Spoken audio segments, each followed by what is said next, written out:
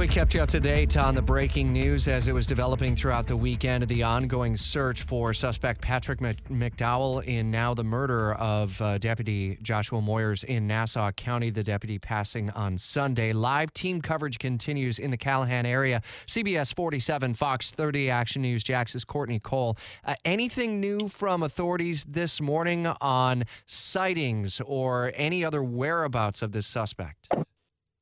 Hi, good morning, Rich. So no new information from the sheriff's office just yet. I actually reached out to them in the last 10 to 15 minutes or so. But here's what I can tell you. We were able to travel down a little further on Sandy Ford Road. We're now at the intersection of Sandy Ford Road and Old Baldwin Road.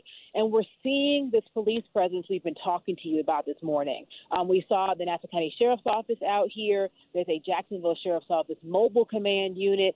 But here's an interesting part of today's search. We saw the dive team with the Nassau County Sheriff's Office.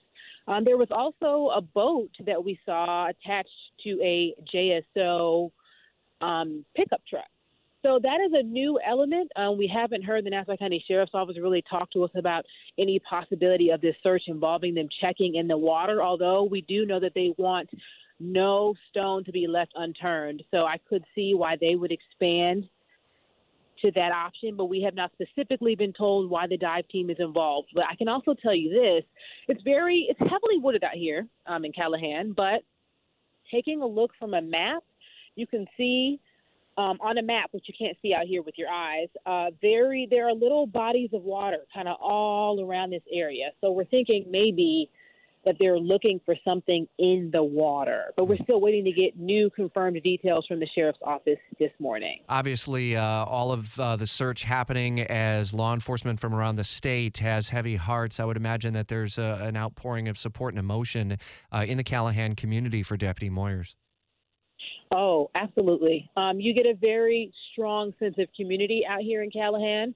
Over the weekend, you just get the sense that even though there is a $50,000 reward for any information leading to Patrick McDowell, people out here in the community would be more than willing to give any information they had, if they had it, for absolutely $0 and 0 cents. I mean, they were really passionate about helping to find this man because it seems that the feeling I get is that Deputy Moyers was more like a family member, not only to his brothers and sisters on the sheriff's, a part of the sheriff's department, but to those that he served out here. So people feel really passionately about finding McDowell.